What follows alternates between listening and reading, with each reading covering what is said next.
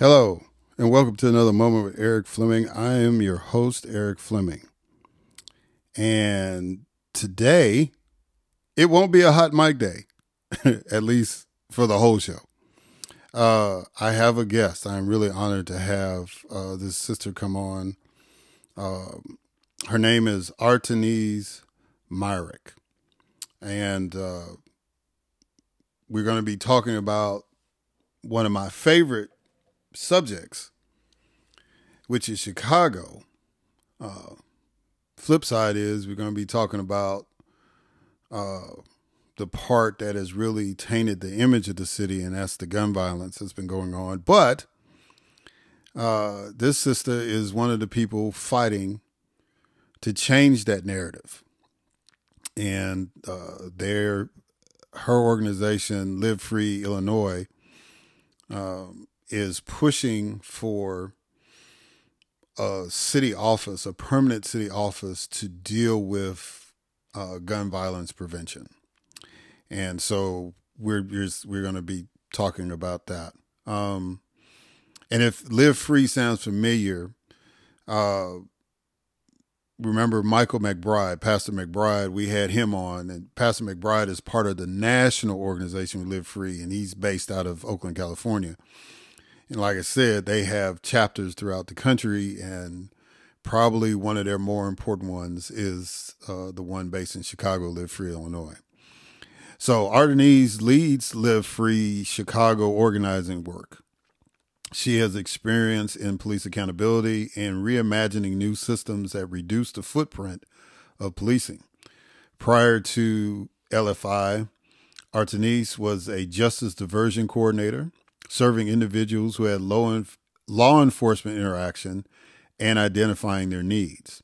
Artinese has a master's degree in social work from the University of Illinois. She is an adjunct professor for U of I Urbana, as we probably say in Chicago. In addition to her professional experience, Artinese and her family have been directly impacted by police violence, incarceration, and gun violence. She is committed to building power to transform systems. Ladies and gentlemen, it is my honor and privilege to have as a guest on this podcast, Miss Artinese Myrick.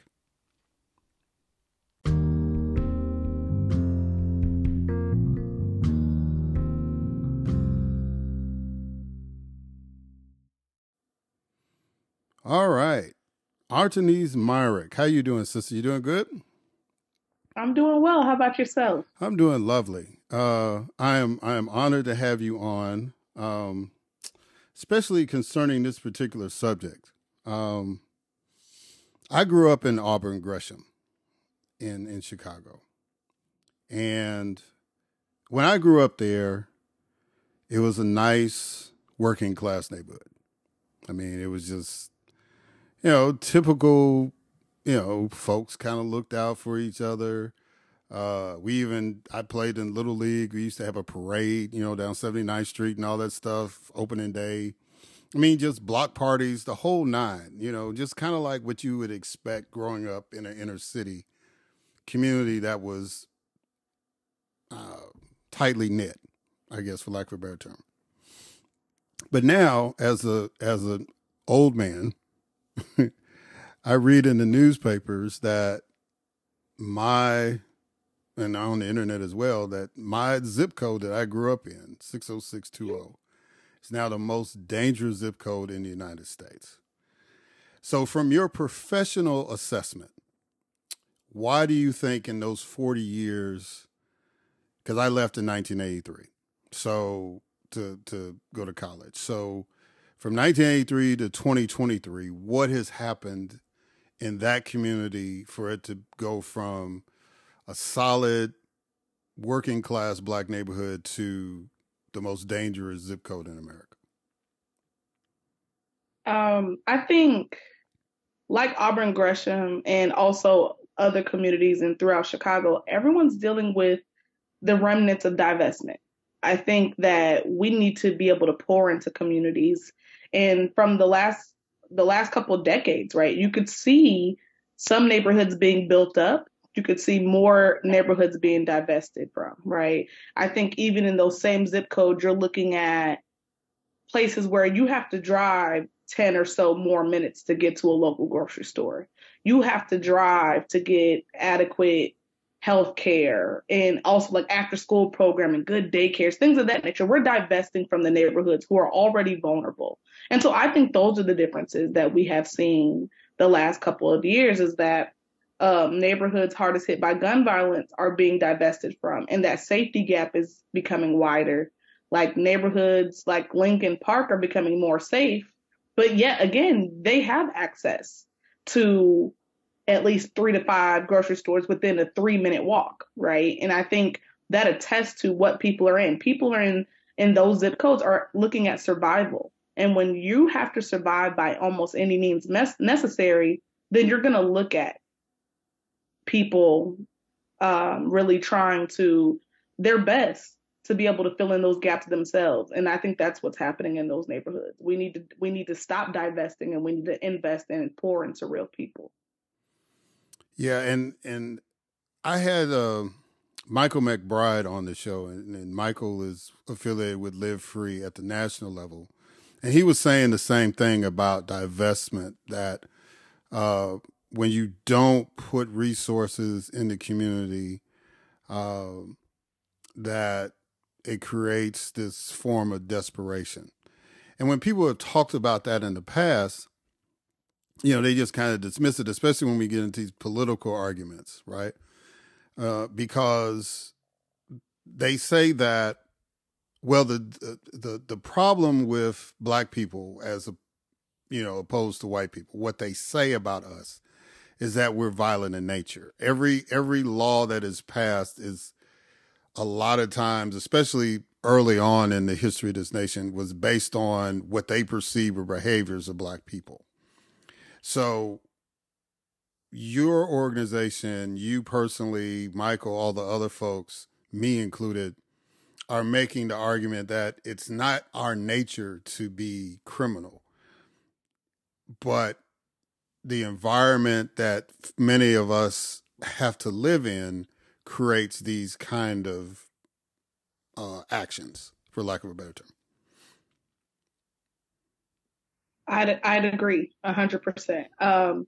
When you look at neighborhoods who have good health care, great education systems, access to experiential enrichment for youth and for the older adults and people my age who are 28 and up still trying to figure things out.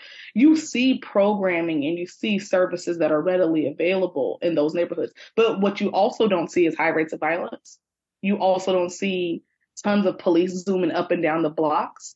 And if there are things happening with police, you actually do get to see them through. Our neighborhoods don't. And so saying that to say that neighborhoods who have everything to produce a healthy lifestyle for those residents in those areas, you don't see over policing, you don't see high rates of violence, which to me is obviously we should look at, well, what do these communities need? And let's put it there. Because like you said, that desperation can bring about all the things that we're already seeing. But if we keep throwing money past the people who really need them, then we're going to continue to see the things that we see if we continue to divest from people. Speaking about money, um, in doing the research for this, I found out that the Chicago Police Department has a $1.9 billion budget. $1.9 billion. So to put that in perspective, when I served in the Mississippi legislature, the highest state budget we had was $10 billion for the whole state. Now, the state of Mississippi's population is about equal to Chicago's, if not less, because Mississippi has about 3 million plus, and Chicago is about, 5 million now or close to? So that's perspective, but nearly $2 billion. And yet, only 45% of the homicides have been solved. And this was based off 2020 numbers, right? The 2020 numbers say 45% of all homicides were solved. And last year, the city of Chicago had, well, according to, I'm sorry, not last year, 2021, 745 homicides took place. So you're spending nearly $2 billion. You're only solving less than half the cases, and the homicide rate is going up. If this was a committee, if I was on a committee that had to review the city of Chicago Police Department, I would have a lot of questions. What you being on the ground, what is going on where the police has all these resources, all this money, and crimes are not being solved? Yeah, absolutely. I agree with you 100%, right? We should be looking at where is this money going? How is this money being allocated? I think the first part is that we need to think about reallocation. We can't keep pouring money. You mentioned the resources. I think we're putting resources in the wrong places. When the city of Chicago can do a $40 million budget on ShotSpotter, but that's after the fact, after someone's already been shot, after a shot's already gone off. Again, and when they pull up on these ShotSpotter scenes, again, they're not recovering any guns, they're not recovering any potential suspects, any of that nature. So again, I think we're putting money in the wrong spaces because that's very responsive. It's very after the fact, and it's not helping communities. So how can we put that money onto the front end, right? How can we, stop the shootings from happening to begin with? And then if we are spending $1.9 billion on policing, I don't think it should be for police officers to be social workers, to be mental health counselors, coffee with the cop. All of that stuff, I think, can be used towards maybe hiring more detectives to actually investigate the cases and see them through. Maybe this can be put towards hiring more civilians who actually live in these neighborhoods rather than putting most of this money towards law enforcement overtime, right? And so, like, how do we start looking at the way that we're spending this money and actually make the money work for us? Again, in some neighborhoods in Chicago, the clearance rate and the rate in which law enforcement officers are solving cases is as low as 6%. And when we're thinking about that number, we have to start looking at, again, how are we interacting with those families who are impacted? Because regardless or not, people still need resources. Maybe those resources could be put more towards victim services, right? Maybe some of those law enforcement community spaces are put towards totally building that law enforcement trust, right? Because that's what we hear when we hear about clearance rates. We hear that, well, the community doesn't want to speak up. The community doesn't want to talk. That very well may be true, which historically I understand. However, we still should be able to have allocation of money to make sure that those things go smoother, right? The CPD received 89 recommendations in the PERF report. I've also heard that under 5% of the consent decree has actually been enacted through the CPD. How are we looking at the things that we know that we can handle and actually go towards that? Again, if we need to solve homicides. And again, I think you made a good point. I come from a social work background. If social workers or service care agencies aren't providing the adequate services that are needed, what usually happens? That funding is cut. Those programs are no longer there. And then I've also dealt with community where it's like, well, where is this program? What happened to it? And people are still looking for these services. And so I think we should be looking at it from that type of standpoint, right? You can't bring home bad grades, right, and expect to still get greater incentives while not bringing out the outcomes that are needed. And if we're talking about Chicago, that's the thing you hear most. Although there are a lot of great things happening in the city of Chicago. What you do hear about is those crime narratives, but you also need to know about what's happening behind the crime narrative. What happens around if someone is taken into custody over a homicide, and what is that through process that families are dealing with? How are families being interacted with in that process? And again, families aren't seeing the good return on that $1.9 billion. They're not feeling like they're being handled with care during these conversations. So I think this again, clearance rates is a great space for us to be looking at how can we reallocate and invest into communities on the front end rather than policing strategies that haven't worked and are also after the fact. Right. And, when during the election cycles, people were being critical about folks saying, well, we need to defund the police. And defunding the police probably was not the best slogan, but it's sexier than saying we need real allocation. You know what I'm saying?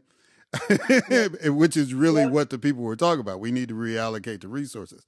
One of the suggestions that your organization has been promoting is an Office of Gun Violence Prevention. Now, for what I understand, the city of Chicago, well, before I get into that, you mentioned something about the PERP report. For folks outside of the Chicago news cycle, what exactly is the PERP report and what is that supposed to have done?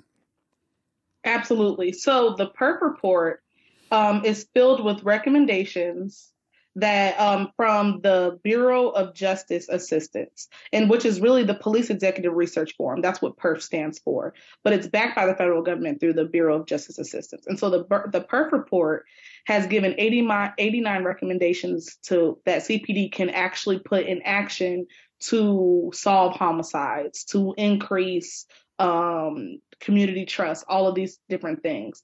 But due to lack of transparency, it's unclear on how many of these proposed suggestions and changes have been enacted. And so the PERP report really spells out, how do we look at detectives? How do we look at increasing civilians? How do we look at the number of police and patrol officers to the population and to what's happening, and really put through a thorough plan to ensure that we got these things covered. Okay. Thank you for that. Now, going into what y'all are proposing. So currently, the mayor, through an executive order, has created this Office of Violence Reduction.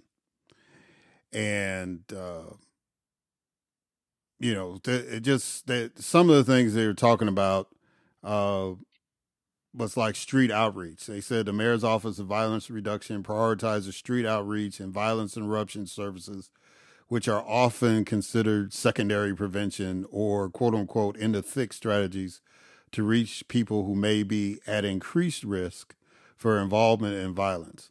And then they further define street outreach as actively working in quote unquote the streets to engage individuals who are at immediate or high risk of being either victims or perpetrators of violence.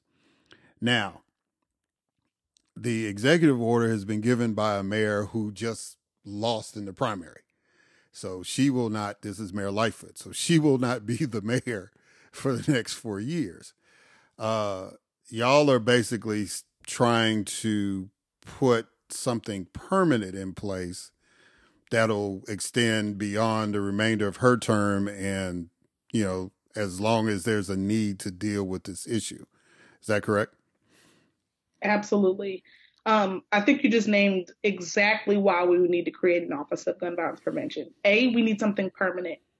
B, political priorities of different administrations make it hard for us to see the long-term effects of an Office of Gun Violence Prevention. So currently the office being through executive order allows that to be wiped away with a stroke of a pen.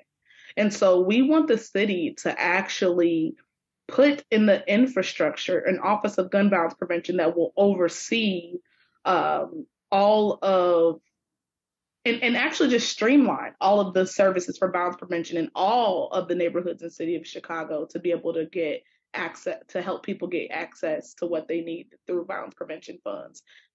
Because right now, it's kind of targeting like 13 communities, including Auburn Gresham. Inglewood is basically right next door.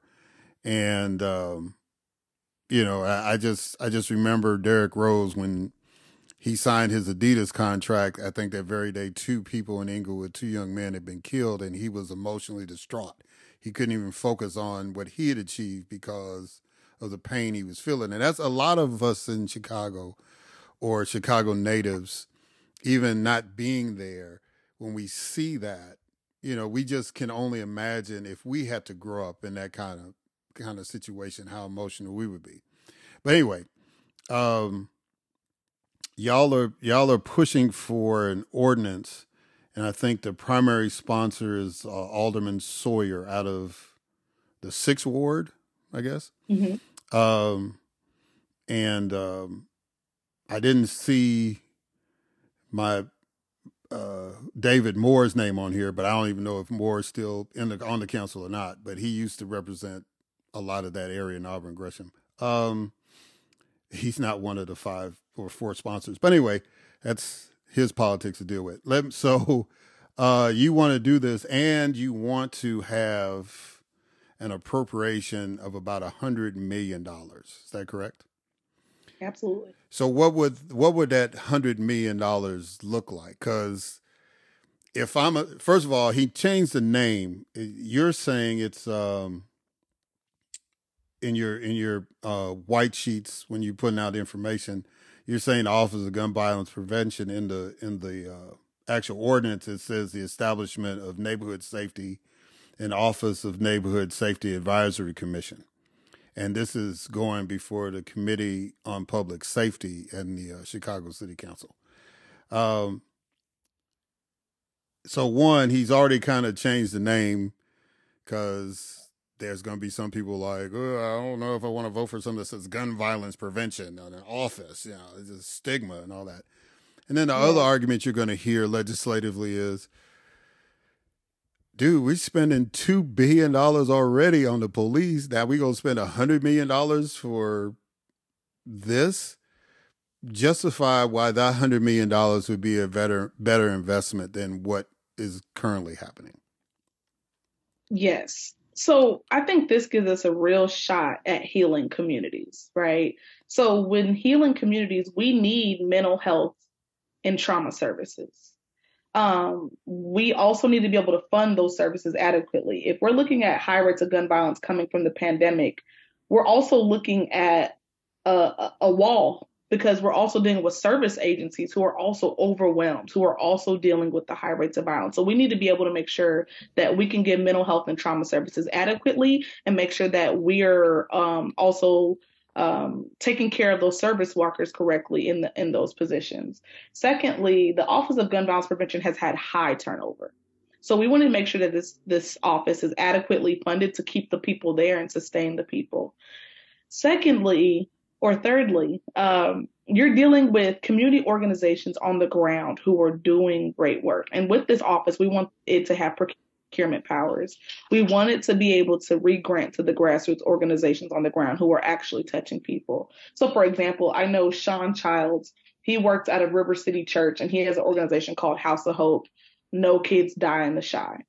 Every week, he does a program for youth on Chicago's West Sides. He does beauty bars so that young women can feel great about themselves. He does haircuts. He does fun day programming. And he does all of this out of his pocket and in donations.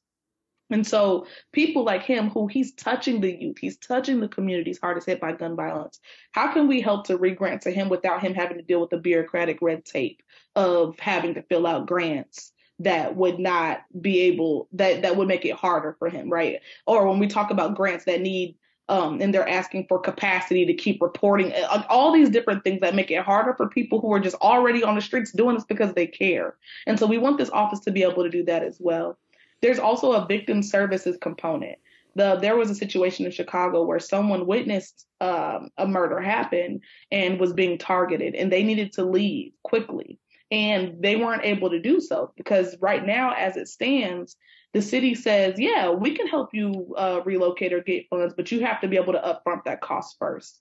I don't know about anyone else, but if I had to uproot myself today, I could not do that, right? And that's a lot for a person to do that while also dealing with the turmoil of the violence that's already happening. So this office would say, hey, we can do that. We can help with that. We can provide more victim services that are readily available for those who need it. Another portion of this is being able to just ensure that this can be adequately ran and sustained. If we don't make sure that the office is sustained, it's going to happen like every other office. It happened for a couple of years. No one really utilized it. We can keep it pushing. But with this office, we need to make sure that it's funded first on the front end so that we can make sure that all the different measures are in place so we can make sure we can save lives. Have any of the two because whoever wins the Democratic runoff is going to be the mayor in Chicago. So, have any of the two guys, Villalobos or, and I guess I'm saying his name right, and Johnson, either one of them made any kind of commitment to uh, support this proposal? Yes. So Brandon Johnson has already put in his public safety plan that he wants to create an Office of Gun Violence Prevention that will work with the current Office of Violence Reduction. He's also worked with our Faith Coalition in saying that he wants to uplift this. And he was interested in saying, how can he learn more? How can he better advocate for this? And so Brandon Johnson has already outwardly expressed his support through his public safety plan. We do have a chance to speak with candidate Vallis as well to see where he stands. Oh, okay. See, I just added all sorts of syllables name Val, and I should know this guy because he was over the public schools at one time, right? Yep. Yeah. Mm-hmm, mm-hmm. Vallis. Yeah. Okay. All right. Sorry about that for y'all Chicago folks that may be voting for this guy. Anyway, um, let's um, let's play devil's advocate for a minute. All right. So, part of the job of this agency would be to be a flow through, right? To kind of like if Kellogg Foundation wanted to give money to deal with this situation, or any numerous Robert Wood Johnson, anybody that want to give money, uh, they could give to this organization, and then this organization will target different groups and all that stuff. Why is it better that a government agency is doing that as opposed to the organizations themselves being able to just say, hey, look, we need money to do these projects? Because I think the city needs to be coordinated with everyone who's doing the work, right? I think our city needs to be tapped in to what people are doing on the ground, and we need to be able to streamline these services. I think I briefly mentioned before, like, regardless and contrary to what the Monday night news tells you, there are a lot of great things happening on the ground in Chicago. There are a lot of good people who are out there touching community, like Sean Childs, like Jasmine James with the Trauma Zone. But because of that, we need the city to know about that. So if someone was going to go to the city and say, hey, I need these services, they can point to someone in Auburn Gresham. They can point to someone in Austin. They can point to someone in Roseland. They can point to someone in Morgan Park. And so we want city and community co-governance, and we want this to work simultaneously together, because I think oftentimes what happens is the city or city agencies, they put things together saying we're doing this in name of community, but community isn't in on that conversation, and things end up happening to community. And so with this, we're looking to say, have these conversations in tandem with community, alongside community, or with actually what we're looking for is community leadership that will be able to happen through these conversations. And that way we're working together. We're not working in silos, and we're actually able to cross coordinate what's happening all across this large, beautiful city, and that the city of Chicago actually knows what's going on. I think, for instance, I can give you the CSCC. The CSCC has been doing a lot of great work, but a lot of our aldermen don't know about it. They couldn't even tell you what the acronym means. And people should know about the great work that's happening. So should community. But we should be able to point to one place and say, hey, this is where we can get all of this good stuff, and be able to disseminate that information out to people, but that actually people can actually get a warm handoff to the people that are giving the services, so that they can actually use them and utilize them as they wish. So the other devil's advocate point is this. The city of Chicago is is right on the border with the state of Indiana. And Chicago has some of the most restrictive gun laws in the nation as far as personal ownership. Indiana is 180 degrees the opposite of that. And being somebody that's lived in Mississippi for a long time, growing up, I know the Chicago-Mississippi connection. And I'm sure guns are running up 55 and 57 into Chicago. just as well as they're coming across the Skyway and I-94. How can an organization like this mitigate? Oh, and then the other thing that's always out there, the urban myth, is that, well, they just had these box cars full of guns like sitting in the railroad yard, and they leave them in our communities. What do you think we're going to do with them? Of course, my argument has always been, nobody told you to go into box cars and get the guns, right? Nobody told you to do that. But, I guess the temptation is too great. But between that urban myth about the box cars full of guns over in the south and west side of Chicago railroad tracks and the actual reality of guns coming in from states that don't have these restrictions that Chicago has, how can an organization or even an office of gun violence prevention mitigate those instances? I think that's being very much aware of the interstate commerce that Illinois is dealing with, right? I think Chicago or Illinois is the eighth state to recover the most guns throughout the United States. Like we know that they're going to end up coming here.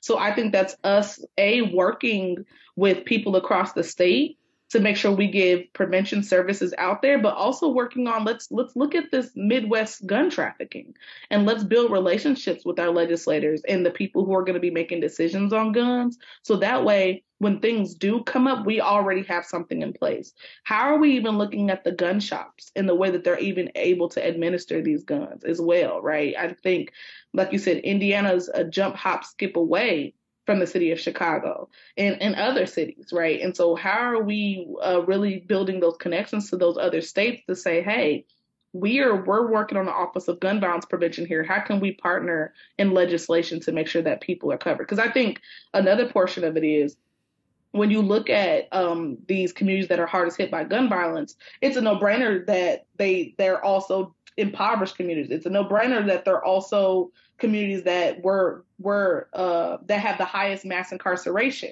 So how can we start looking at policy that is shaping these conditions for people to live in the way they do? And I think that there is a great opportunity for us to work as a Midwest region on our surrounding states to mitigate guns coming into our state as best as possible. And I think that's a policy thing. And it takes for us as an organization like mine to organize people who really care about how guns are coming into our neighborhoods, to organize and talk with legislators to make that happen. And we're also a national part of a national organization. We do have people in Faith in Indiana. So I think it's a matter of us building those relationships and bringing up these conversations to say, hey, we do care about how these guns are getting in the state. We don't only care about just preventing them, but we know that the reality is that they're coming. So how can we begin to mitigate that so we can save lives?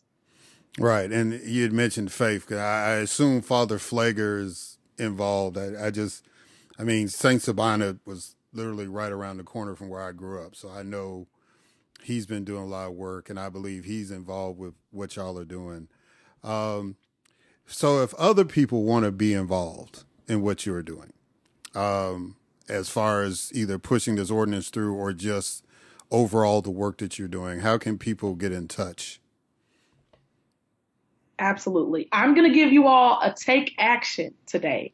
If possible, please call your alderman. Even if their alderman is one of those aldermen who are up to leave, we still want to be able to talk and influence people who can help this decision be made. And it should be made to save communities. So, call your alderman and ask them to support the Office of Gun Violence Prevention. Reach out to us on our website. We're on Facebook, Twitter, Instagram at Live Free Illinois. And you can also find us as Live Free Chicago. You can also go on our website, which is livefreeillinois.org. Illinois is spelled out entirely. And you can go to our staff page. You'll see my email there. You could reach out to anyone on our team, and we'll make sure that you're supported and connected to everything that you need for the Office of Gun Violence Prevention. And if nothing else, we have a petition on our Take Action page, on Take Action webpage on our website, and that you can just simply sign a petition that will send a letter to your alderman asking them to support this Office of Gun Violence Prevention. And so just please reach out. We have plenty of just opportunities. We're even doing text-a-thons where we can text people and call people to talk about the ordinance while also talking to people about getting out the vote. Because again, we need to work with what all administrations to get this pushed through so that we can permanently have an office that's fully funded.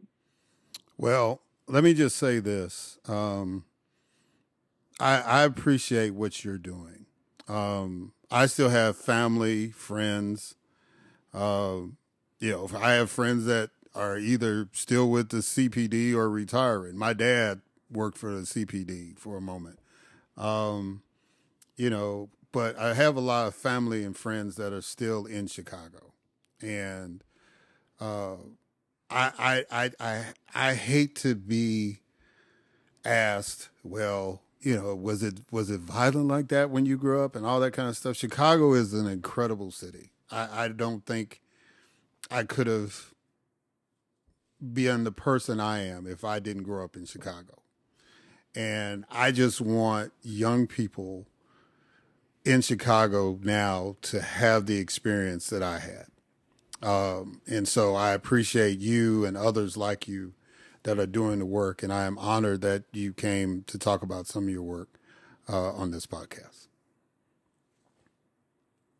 Thank you so much for your work and just uplifting the narrative for us to have violence prevention be centered the way it is. I think that's another big portion is that there's not enough of spaces for us to tell our real stories, and so the narratives they get written for us. And so I am just super appreciative of your platform and you helping to uplift community voice about the things that matter. So thank you as well, and thank you for having me.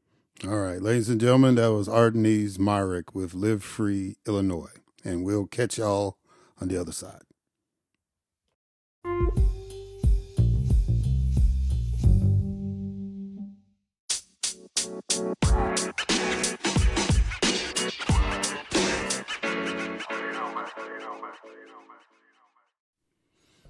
All right, and we are back. So, as I stated in an interview, and many of you know, because many of you that listen to the podcast live in Chicago, or still have connections with the city. And I know most of you, if not all of you, have the same affinity for Chicago that I have. The time that we grew up in Chicago, from 1965 to 83, and I'll throw in 85, so we'll just make it 20 years. Those 20 years were the best times to be black in Chicago.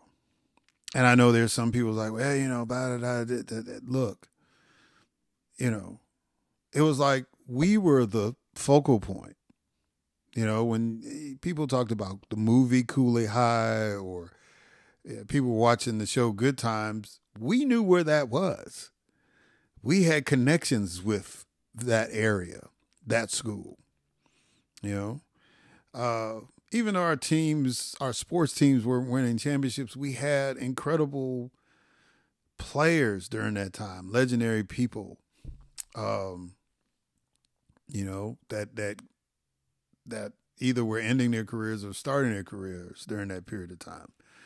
But I mean, just the whole cultural vibe of Chicago and being black in Chicago. We went from a generation that was basically, we were the first ones born under the new Voting Rights Act, right?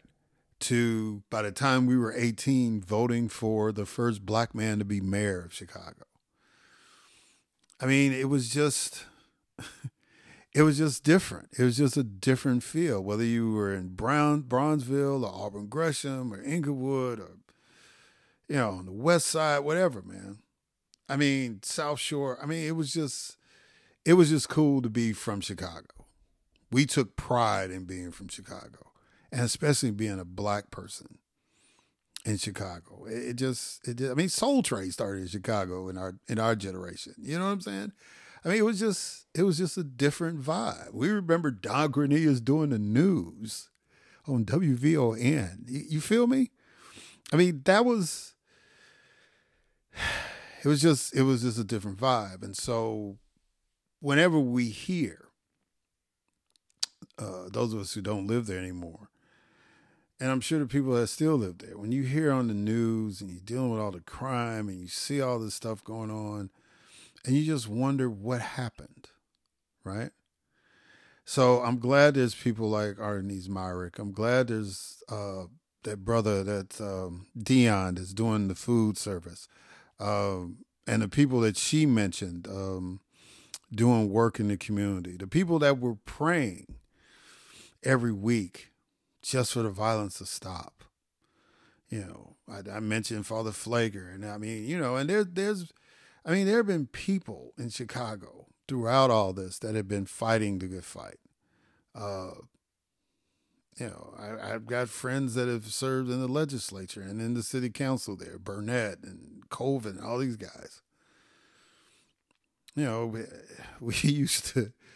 I mean, it was always that there were people always in the mix, trying to move Chicago forward and keep it from getting to the place where it is in the public perception. So, despite what you may say, if you've never been there, you hear it, Chicago is one of the greatest cities in America, if not the greatest. I mean, New York could probably make a claim. LA will do their best. But Chicago is Chicago. And if there's a place where we really need to reestablish the value of Black life, it's there. Because it was a heck of a place to grow up. But anyway, I mean, we dealt with stuff because we Black folks. We dealt with stuff, but it wasn't to the magnitude like this, where it's like a hopelessness or a disregard. And I can't even fathom that, right? And despite all the new age stuff about New York and Atlanta and whatever, Chicago is still revered, especially among Black people, especially among Black people in the South. So I wish Miss Myrick and her organization Live Free Illinois well. You got the information how to get in touch with them. Please do so if you're engaged. If you're in the Chicago area, please convince your alderman, especially if you found out your alderman or alderwoman is on the Committee for Public Safety. They make sure they take up this ordinance and get it passed before the new city administration and council get sworn in. Anyway, I wanted to commend, we had a victory, Black people, and it was a very small one, very, very minute. Kind of had to look for it, but it's a sign of where we are and what we have to do and what kind of cachet we have to use in order to prevail against this last attempt to keep white supremacy as the philosophy of the land. And to deal with the new fascism that's happening and all this stuff, right? And you do know that their world is crumbling around them. I was gonna play the clip of the woman who was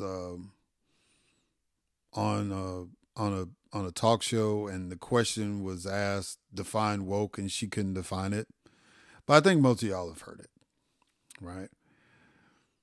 And so, I mean, that's kind of where we are. These people are fighting against something they can't really tell you what they're fighting against. And that's just real. I mean, there's polls out saying that we understand that saying that I'm woke is supposed to be an insult, but I understand woke means that I'm progressive. So I'm not taking it as insult, right? Uh, but it's victories are happening. And there's one particular victory I'm trying to highlight. And it's dealing with Florida. And it's dealing with this House Bill 999, which really should be 666 based on what it's trying to do. But the spirit of 999 is to basically get rid of any organization on a college campus that is not white folks affiliated. And if there's some Republican, including the sponsor of the bill, or whoever that wants to challenge that, well, let me know. We'll give you airtime to talk about it. But from what I understand, because it's like a 23-page bill, Jesus, I like reading bills. I like paying attention to legislative stuff, But I mean, I used to get paid to do that. Now I don't. And so it's a little tedious, but it's 23 pages long. And basically it's saying that they're trying to get rid of these organizations that promote that claim to promote diversity but really are being divisive. That's the interpretation I got. And and a lot of these organizations have sponsors. The faculty members are sponsors. And so it's basically saying that if you're a sponsor of any one of these organizations that they deem not worthy, because of its wokeness, then your tenure can be stripped. And it's encouraging the board of governors, that deal with higher education to strip your tenure if you're involved with these organizations, or you continue to be involved with these organizations after the law is passed. Right? So what happened was the Divine Nine showed up at the state capitol, at least the Divine Nine from Florida A&M University, since they're right there in Tallahassee. And most of y'all that listen to podcasts know what it is, but for those few people who don't, the Divine Nine means the nine black fraternities and sororities. There's 5 black male fraternities and 4 black female sororities. It's the Divine Nine. The oldest is Alpha Phi Alpha. The youngest is Iota Phi Beta, right? So, members of those organizations showed up at the state capitol to challenge a provision in the bill that they felt targeted them. And they spoke to the committee that was handling the bill, and the chair of the committee was the sponsor of the bill. And after each one of them spoke and engaged in debate with the sponsor and other members of the committee, and they were, of course, saying, yeah, that's not really the intention. We weren't really going after you all per se. They agreed to take that provision that impacted the fraternities and the sororities, the Divine Nine, out of the bill. That's a victory. In the legislative process, though, however, they have to still be vigilant because, first of all, the legislature is still in session. So, until the session is officially over, even though that provision has been taken out in committee, somebody can put it back in on the floor. If it's not put in back on the floor, it can be put back in of the originating house. It can be put back in the house that it goes to for, concurrence. And if that bill is altered any sort of way, then it'll go to conference. At least that's the way we did it in Mississippi. I don't know if, I assume Florida and other legislatures are pretty similar. But they'll go to conference, and it could be stuck in conference. And the conference process is not the most open process to the public, so stuff that you think is out of a bill could be put back in, right? And then, and then the governor either signs it or vetoes it once it's, passes both houses. Everybody agrees on the language, right? So it's a victory, but we've got to, I'm asking those organizations and other black folks in Florida, and I'm sure Sister Raina Goolsby and forget Brother Sherwin's last name in the Senate, but they'll keep everybody aware of where it is and what's going on. And the Florida Black Caucus, for that matter. They'll stay on top of it. But, you need to stay on top of it too, because once you get them to commit to getting out, see, the only cachet, the only thing of value to legislators is their word. And once they get to the point where you can't trust their word, that they renege on promises, then they're no earthly good at all. None. And, they may fool their constituents, get back in, but amongst their colleagues, they can't stand on the word. They're worthless. They're irrelevant. Right? So, if they've taken it out, then they've given their word that it's out.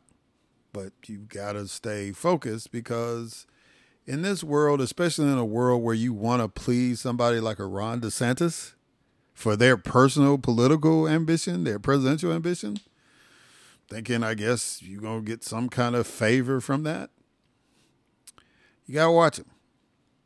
But for right now, it's a victory. And it's an example, right? It was convenient for them because that school is in the state capital. State capital was in Miami. Well, hopefully, maybe the Bethune-Cookman Divine Nine would have taken the lead on it, or those members of the Divine Nine at Florida International, or the University of Miami, right? But since the capital was in Tallahassee, and the Florida State Black Student Union and other groups are involved in that too, because they're still impacted by the legislation. They didn't get exempted. Just the fraternities and sororities did. So they're there in Tallahassee fighting, along with the FAMU students. So, that was fortunate. If something happened in Jackson, Mississippi, Jackson State University students are right there, right? And I'm sure they're in their face about all this stuff that's going on right now. Student organizations and so on. Because there's a real strong connection between Jackson State University and black elected officials. Especially when it pertains to Jackson. So, if there are HBCUs near state capitals, you've got a support group there that can really deal with a lot of those issues. I mean, Little Rock has Philander Smith, for example. And Jackson also has Tougaloo College, right? But I mean, you've got them in certain places. Montgomery, you got Alabama State, those kind of things. And of course, you got the Atlanta University Center here in Atlanta, Georgia, right? You've got some pockets like that, but there are some states that don't have the historically black colleges by their state capital, like Sacramento, for example, in California. Not that it seems like California is a problem, but I'm just making a point, right? There's no HBCUs by Sacramento. Not that I know of.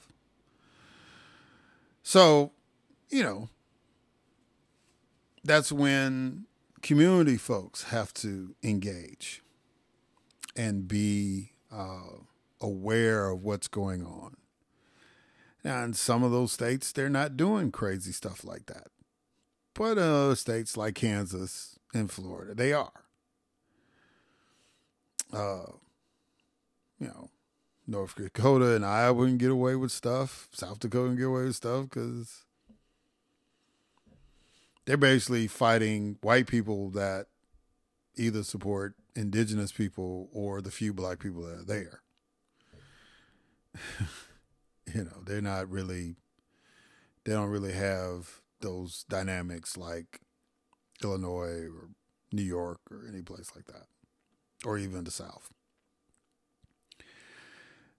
But I wanted to highlight what the Divine Nine chapters from FAMU did because it's an example of what we can do. All we have to do is stay vigilant and stay organized. And bring in and build coalitions.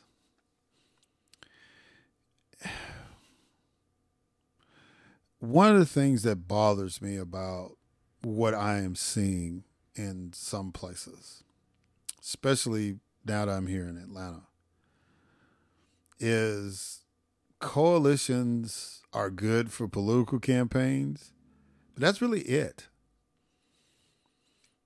You know, the people that are protesting the Cop City in Atlanta, and those of y'all who haven't been following,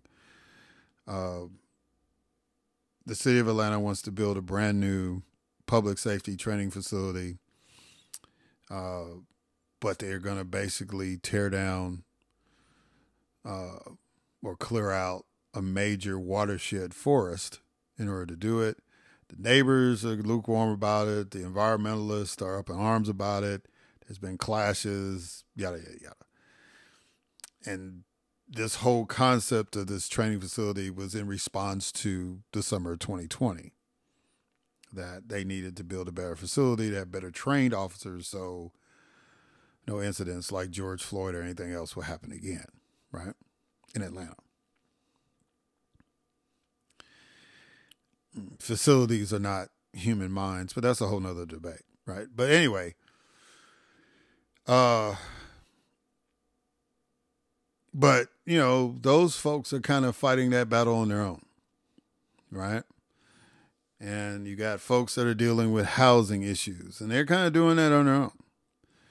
And you got folks that are dealing with legislative issues and legal stuff, and they're kind of doing that on their own.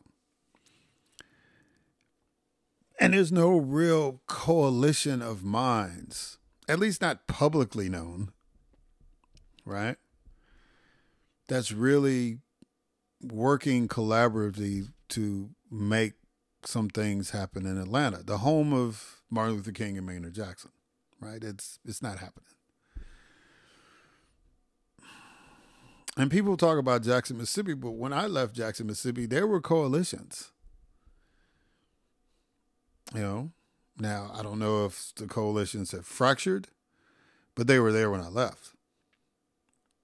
You know, and you know, and in Mississippi more so than maybe in Atlanta, it's Jackson, Mississippi. You have to kind of have the coalition because you don't really have money to throw at a problem as you do here in Atlanta.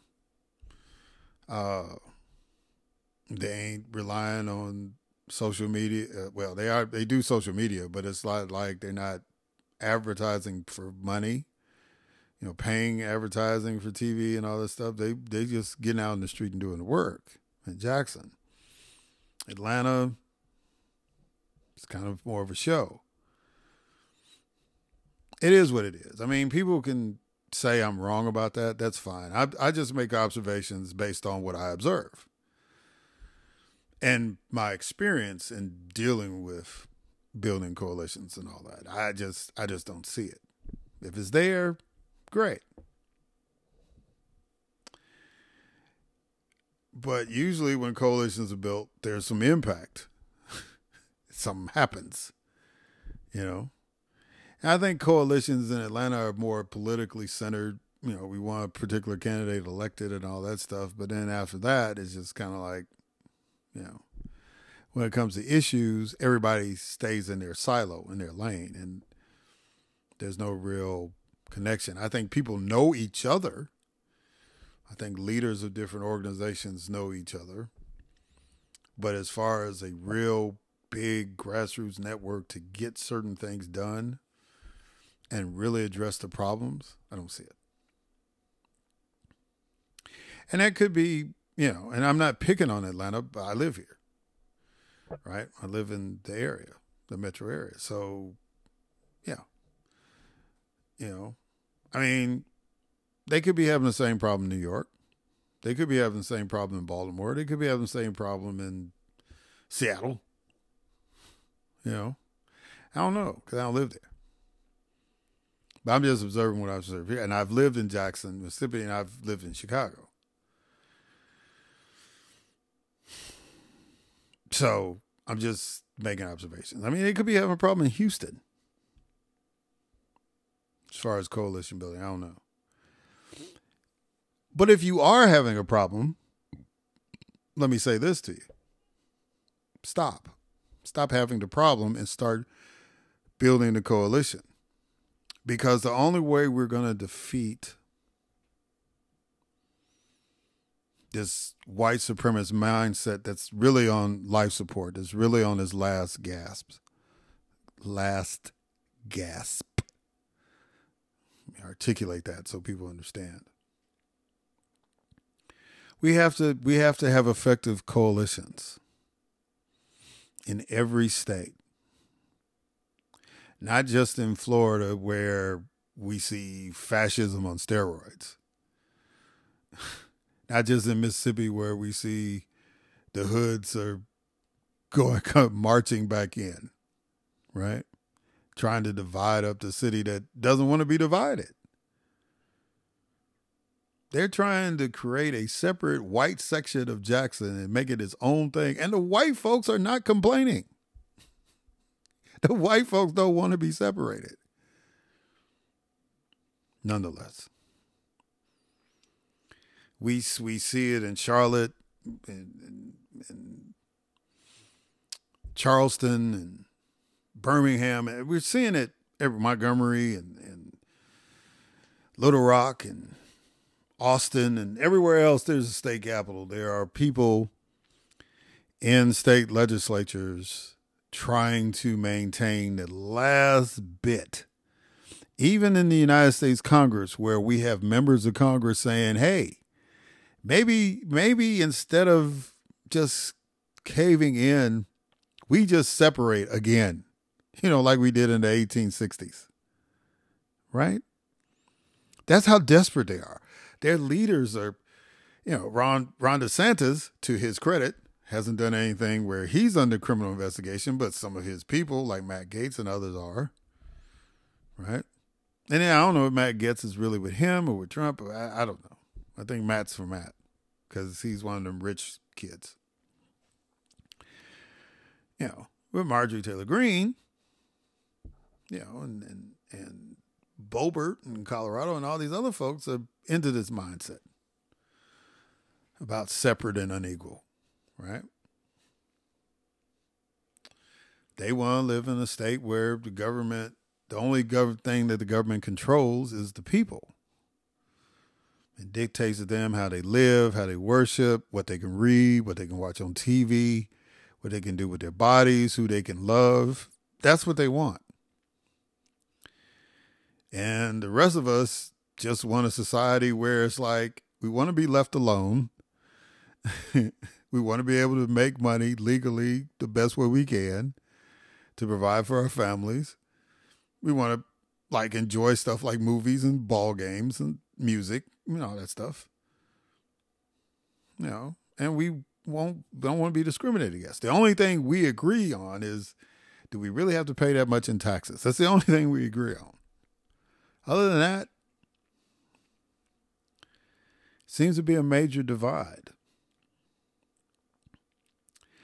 But the only way that you can defeat those forces and really finish the job of taking them out, and when I say take them out, I mean the philosophy, right? I'm not trying to advocate people dying, although they don't seem to have a problem with any of us dying, right? And if you just look at their policies. If we can terminate white supremacy as a thought process in the United States, how, when Reagan and Kennedy and all these guys were talking about using the biblical illusion about the city on the hill that shines brightly for the world, on the United States without white supremacy as its driving force would make us that city on the hill. That's how it's going to happen. We got to be a world power in spite of that. But if we really want to be above everybody else and really be able to be an example, right? Because as long as we have white supremacy, we really can't tell Netanyahu to stop messing with the Palestinians. If we still advocate for white supremacy, then we really can't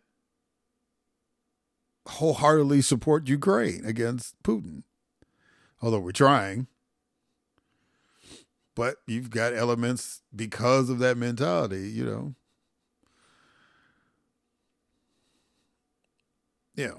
If we don't get rid of white supremacy, how hard is it for us to really tell China, despite the fact about the financial setup we got going on, to leave Taiwan alone?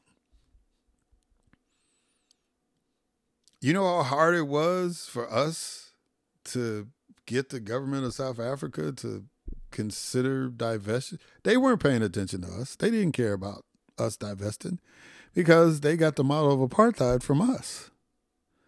First with the natives, the indigenous people, and then with black folks. They got the idea from us. So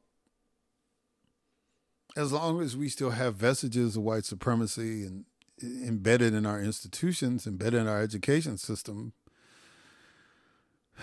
it's hard for us to really be the example that everybody wants us to be or perceives us to be. And the only way we can defeat that is that we have to build coalitions. We have to fight together. We have to organize together. We have to do that. If we don't, then we keep giving white supremacy hope. We keep giving them legitimacy. And there's no need for that. In the 21st century of human existence, or at least human existence since Christ walked the earth,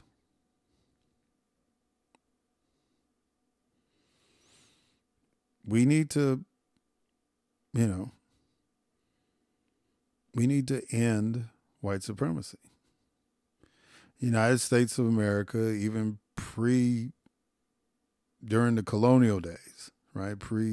Pre-country, we've had this practice. We've created a legal system. We've done all these things. It's time for it to end. But we can't do it separately. We can't do it individually. We have to be part of a big coalition. We have to have a commitment. And there are folks that are going to put their head down and say, well, it doesn't impact me. Yes, it does. If you are not white in America, white supremacy impacts you. No matter how far, I don't care if you're playing in the National Football League.